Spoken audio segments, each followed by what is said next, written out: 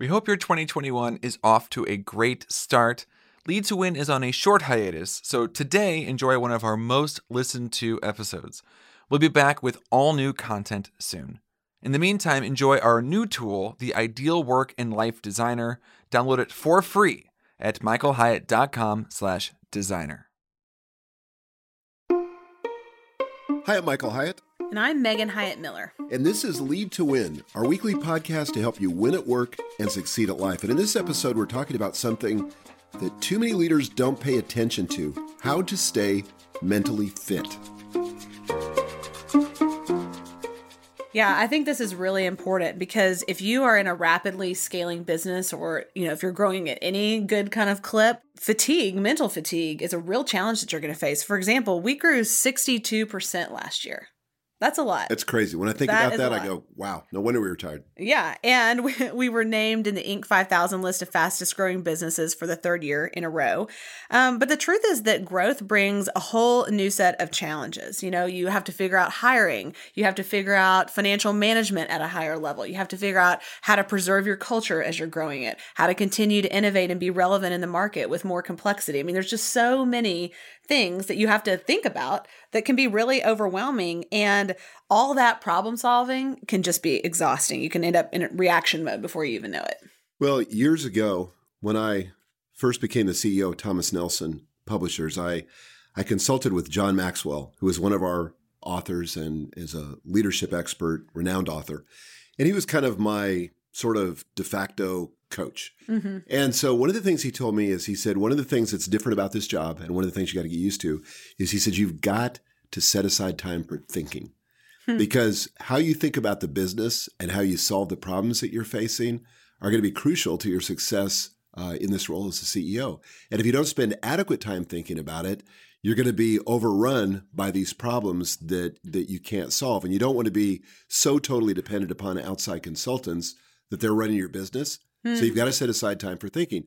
So for years, I tried to do that. I would block out time on my schedule because I know, like Daniel Harkavy and I say, that, what gets scheduled gets done. Mm-hmm.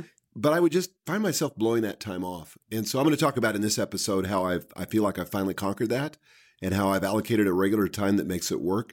But we're going to talk about an acronym that I came up with. But I think before we do that, we want to recognize and introduce Larry into the episode because Larry Wilson's here, like always. Larry. Hey, Larry. And we're going to count on you to lead us through this. But this is really an important topic that demands some of our best conversation and our best thinking. Well, the idea is that growth is fueled by innovation, and innovation requires focused thought. So you have to train yourself to slow down if you want to speed up or keep up. And that's where we're headed today. And you've got an acronym, which we're going to introduce right now, that'll guide the whole episode. Yeah, so the acronym is FIT, but it's spelled a little differently than you think. It's FFIT, and it stands for frequent, focused, intentional thinking. Let's dive right in with that. Let's talk about the frequent part. You mean just schedule time every Friday to think, or what do you mean by frequent? Yeah, kind of. The faster you're growing, the more time you've got to dedicate to thinking. And I think this is a hard transition for a lot of leaders because they're used to doing. They measure their productivity and they measure their contribution by how much time they're spending doing. But as you move up the organization, the more of your time has to be allocated to thinking. That's what you're being hired to do, is to be able to innovate, to be able to solve problems, to be able to analyze and assess. And all those are thinking skills. And certainly you could do that in real time and in a reactive way as it comes to you. But I think you've got to really set aside time for what Cal Newport calls that deep work. Because the problems that most of us are solving at a higher level, those are things you just can't, solve in a 20-minute conversation with somebody. Those are things that require deep thinking, deep reflection. And sometimes it's a multi-day or multi-week project.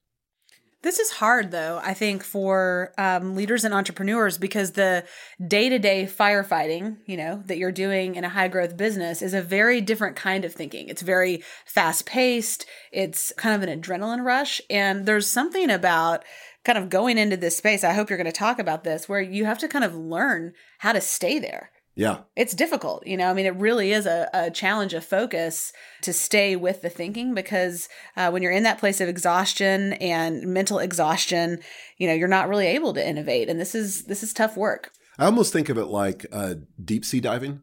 Yeah. Like you can snorkel, you could even dive with scuba gear, but the treasure is sometime on the bottom of the ocean floor where you got to put on that heavy gear.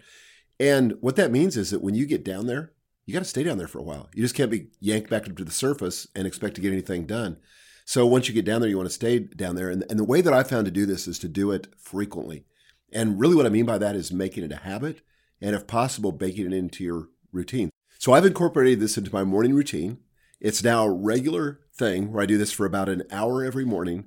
And I'm going to explain as we go through this my specific process for doing this and why it's really valuable.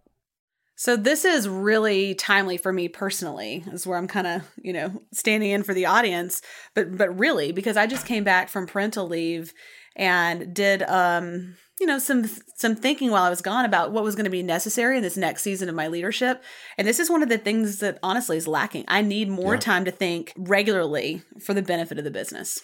You do. And it's got to become a habit. That's and right. I think that's where we can really help you and the people listening to this to bake this into their routine so that it gets done. This will really give you an edge. If you can learn to be curious, if you can learn to think and dedicate time to thinking, this will give your business an edge, because too many leaders are reacting. They're not proacting. They're not spending the time thinking about their business. You may know the name Eric Schmidt. He was Google's CEO for a number of years, about 10 or 11 years back in the early 2000s. And he said this: "We run this company on questions, not answers." What's your reaction to that? I think that's right. I think that early in my career, I thought being a leader was all about having the answers. And the older I've gotten, the more I realize that it's really about having the right questions. And particularly if I can ask myself the right questions. And by that, I mean open-ended questions, to be just curious, to say, I wonder why we got that result. Or I wonder why that thing seems broken. Yesterday we had an issue with a person who was frustrated because they didn't get their full focus planner. And so they complained to our customer experience team. And so they sent them out, they thought, another planner. Well, then he complained again and they didn't get the second one. And so I'm thinking to myself, how is it, and this is the kind of real life problems that we have to solve by thinking, how is it that we had that breakdown twice in a row? And I ended up having my assistant go to the FedEx and just overnighting one so that he's getting it today. But I'm thinking to myself, what kind of system problem? Because we have very conscientious people. Everybody's working hard. Everybody's trying to do their best. But what's the system problem that needs to be addressed? And so I just spent several minutes thinking about that problem. How can we attack this at a system level? But that comes from curiosity. And that comes from realizing that we need to innovate. That's a real problem our customers face, and it has to be solved. I think also going into that without assuming you know the answer, really suspending disbelief. Because we can often bias our own question asking with limiting beliefs or other opinions that we have without even knowing it. And it keeps us from getting the great answers that come from really good questions. Yeah, it does. I was thinking of another issue today. I was thinking, why do we keep feeling the need to discount this one program that we sell?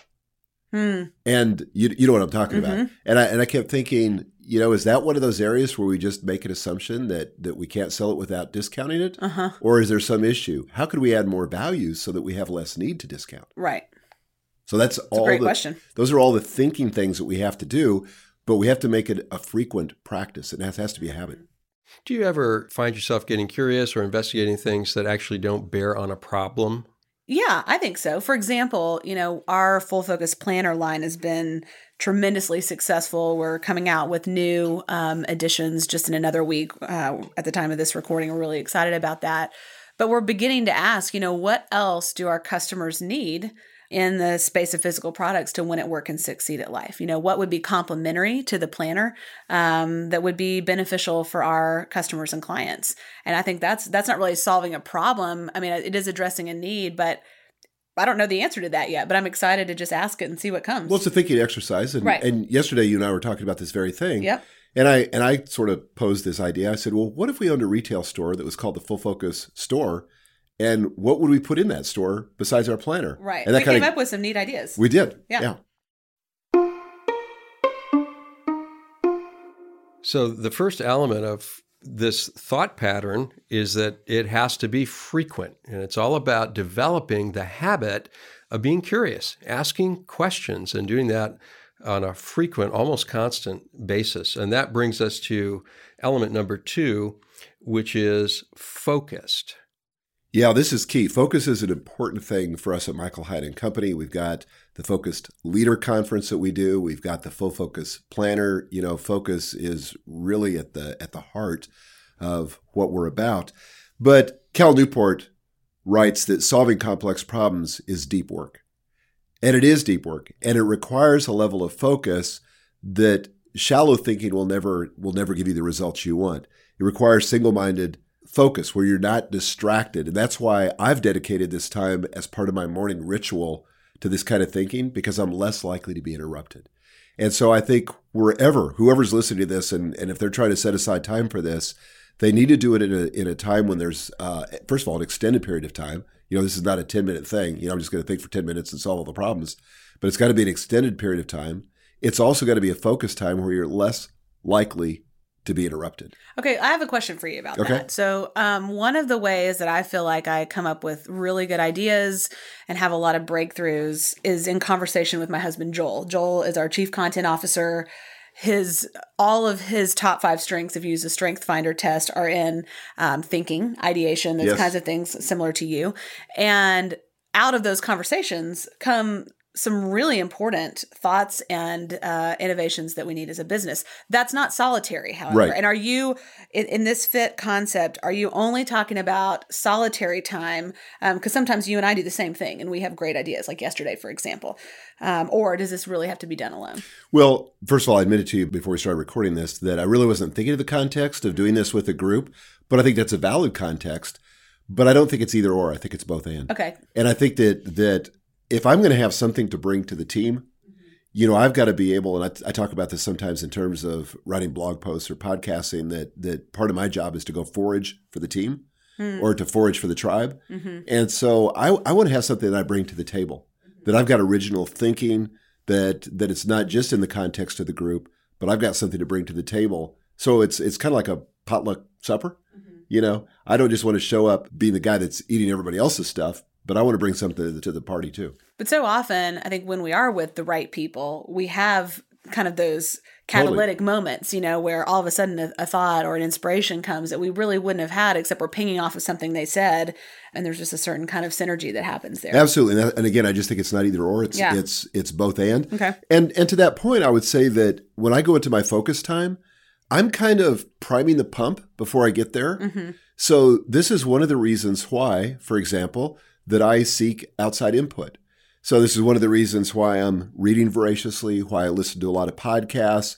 And in fact, in my morning ritual, before I get to this thinking time, I go to the gym or I go outside for a walk. So I'm doing my exercise thing before I do the thinking thing. And there's a couple reasons for that. One of it's real practical, is that when I can get my blood circulation going and oxygenate my brain, I'm going to be more awake, more alert, and just able to think better. I can just think better when I'm doing that. But in addition to that, it's oftentimes in listening to somebody else's content that it stimulates, kind of like what you were talking about, stimulates my own thinking. And I go, oh, it could be completely out of left field, have nothing to do with our business.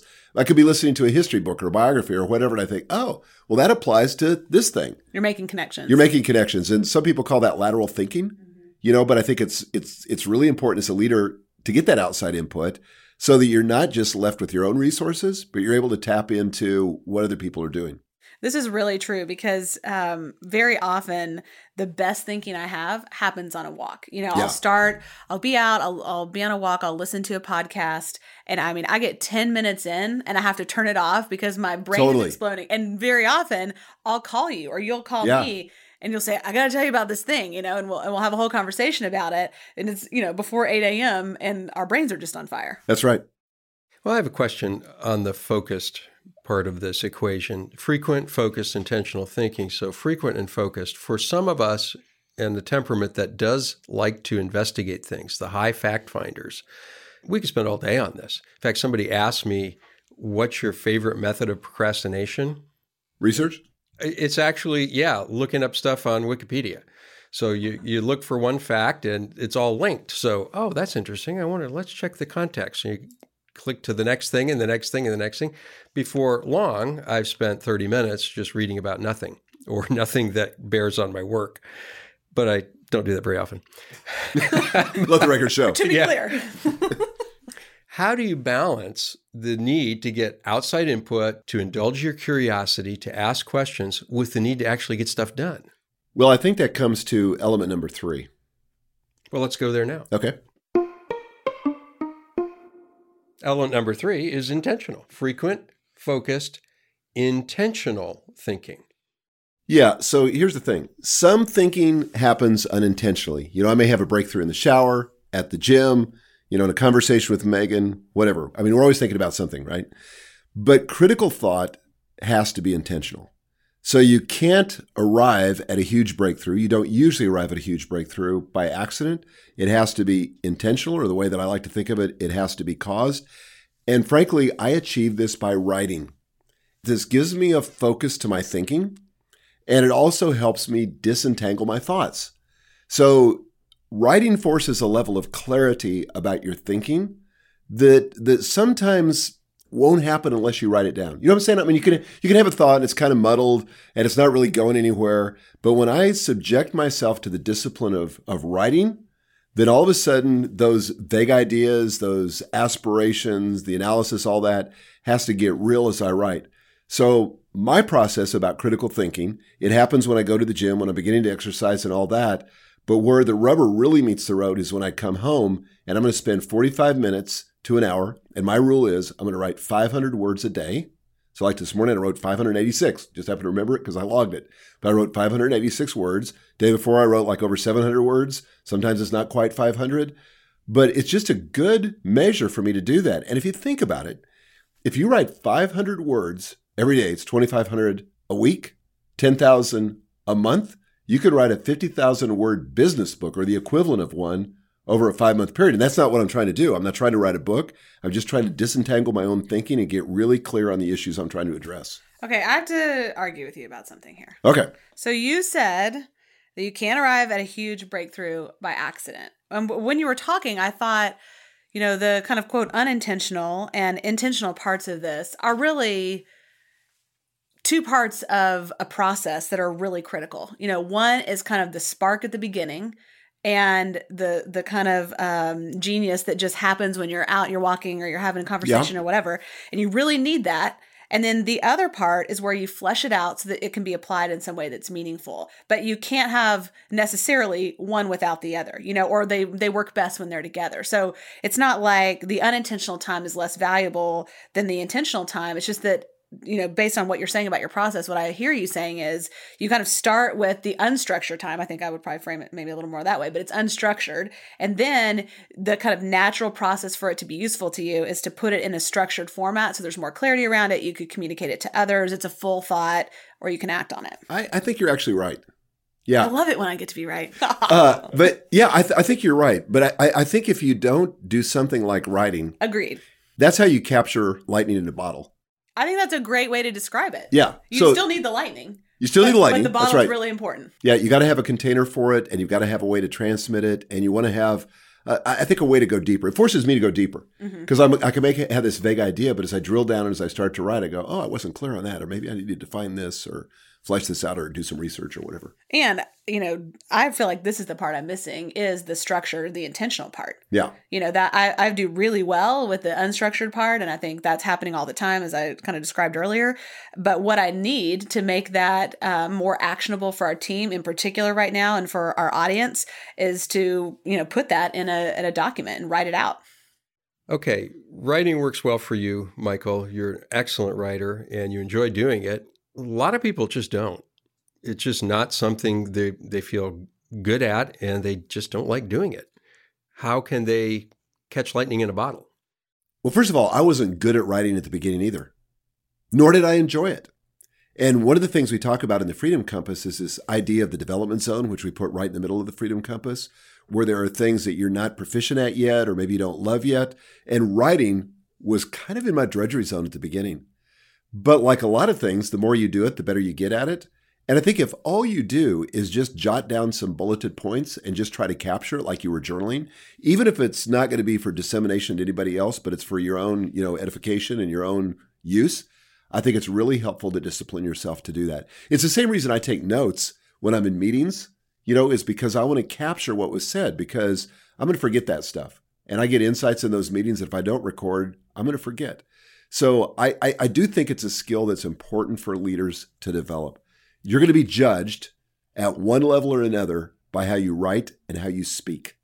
And it's worth taking time as a leader if you're serious about influence, because all influence comes back to communication. If you're serious about influence, you're going to be serious about communication, and you're going to learn the skills necessary to write. Maybe you're not going to be Hemingway, but you're going to be able to communicate clearly and directly, whether it's in written or in oral form. I've noticed that some people will come back to a meeting or come back after working on a problem and say, I've been thinking a lot about this, and then give their solution. Mm-hmm. And actually what they're kind of doing is just kind of justifying what we knew they already thought. So true. A lot of people think that they're deep thinkers, but really they're just kind of rehearsing the same old patterns of thinking. They just sort of have this loop that they're on that they can't get out of because they have a risk aversion or a set of limiting beliefs that are unclear to them, that are kind of invisible. And that clouds their ability to think widely, to think deeply, to think beyond their current circumstances to something that is bigger and better than where they are. And that's tough. So I think we all have to just be mindful of that and notice where we get stuck, where we're stuck in our day-to-day activities and where it becomes difficult for us to critically think, because we want to be reflecting, not just be reflexive, not reactive. It's really back to the asking questions, but the second part of that, and then not knowing the answer ahead of time, but just being agnostic about what the solution might be.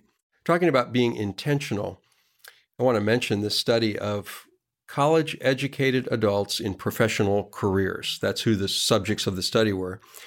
And at mid-career, they were asked to rate their decision-making, and less than 50% of the decisions they had made recently, they rated as successful. Wow. Yeah. That's interesting. It was. And one of the respondents added this comment: when making this decision, I was so busy with day-to-day work that I didn't have enough time to think strategically. Yeah. Yeah, we hear this all the time from our clients. This is, they often come to us because this is their reality. They're overwhelmed and they feel like they can't see beyond the day-to-day. And that's what they're asking us to help them do. Well, and we've faced that so many times ourselves. I mean, there's few problems that we encounter that better, deeper thinking wouldn't solve. But so often, and that leads us right to the next element 4, thinking. It's easy for us to succumb to the hustle fallacy, which to think that all progress relies on us doing more. And so if I'm going to be more productive, if I'm going to be more successful, I just got to do more stuff. And I don't really think that's the key to success. I think it's doing the right stuff. And doing the right stuff takes discernment, and discernment takes thinking. I've got to figure out if all the stuff I got to do, not everything has the same value.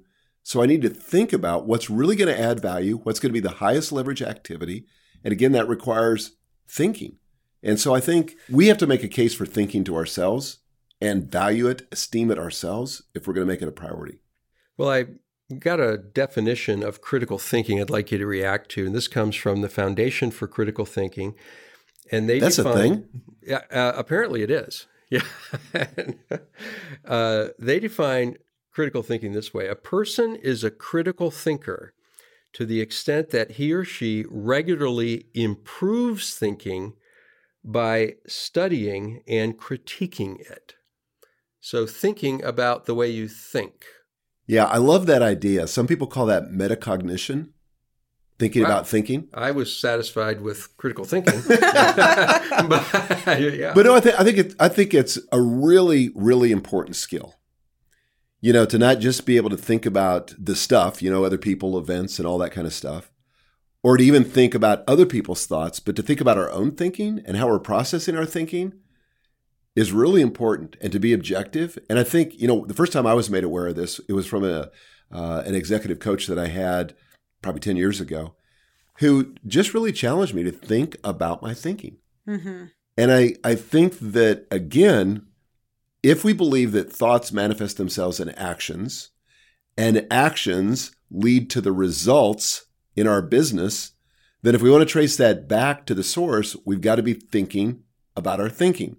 Because the best way to change the results in the business is to change my thinking about it. But to think that there's a cause and effect relationship and that how I'm thinking about the business has basically created the results I'm experiencing right now. If I got problems in my business, if I'm not as profitable as I'd like to be, if I'm not growing like I'd like, if I don't have the right clients, all that can be traced back, if I'm the leader of that business, to my thinking about the business.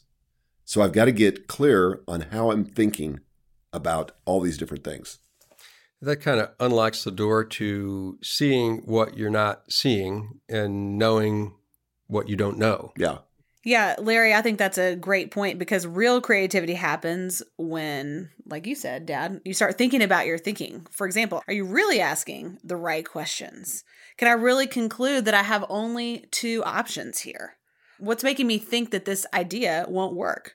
What if we thought about this as a product problem versus a marketing problem, for example? I love that. I was thinking recently that, we keep having something that is coming up for us in our decision making that I don't like. I don't like the results of it. And I just was thinking as you were talking, what is the question we're asking right before that decision gets made? And all of a sudden I was like, oh, I'm seeing several questions there that if we ask different questions, we would end up at a different result. It's not just that we're not being good decision makers in that context. It's that the questions that lead up to us or lead up to the decision are kind of leading us astray. They're biasing us toward the decision that's not the best decision we could make. That's good. So this is helpful. Well, today we've learned that growth is fueled by innovation, and innovation requires focused thought. And you can keep yourself mentally fit by remembering the acronym FFIT. Make sure that your thought regimen includes frequent, focused, intentional thinking. Michael, Megan, final thoughts today? Well, this has been super helpful for me. Good. I kind of feel like you read my mail. Some of the conversations I was having with myself while I was on parental leave. And I think this is the structure that I need to add another component to my thinking to take it to the next level. So I'm excited to apply this in my own life and leadership. Good. Well, I hope the rest of you listening will try this too, because I really do think this will give you an edge. This will make all the difference in your business. If you can take time on a frequent basis to do this kind of frequent, focused, intentional thinking, it's going to drive business results. It's going to give you an edge against the competition. And I think you'll enjoy your work more. Well, thanks for sharing this concept. You've really given us something to think about. Oh, brother. Dad jokes are Dad jokes. wild. Well, thank you, Larry. Thank you for leading us through this conversation. And thank you guys for joining us today. We'll see you right here next week. Until then, lead to win.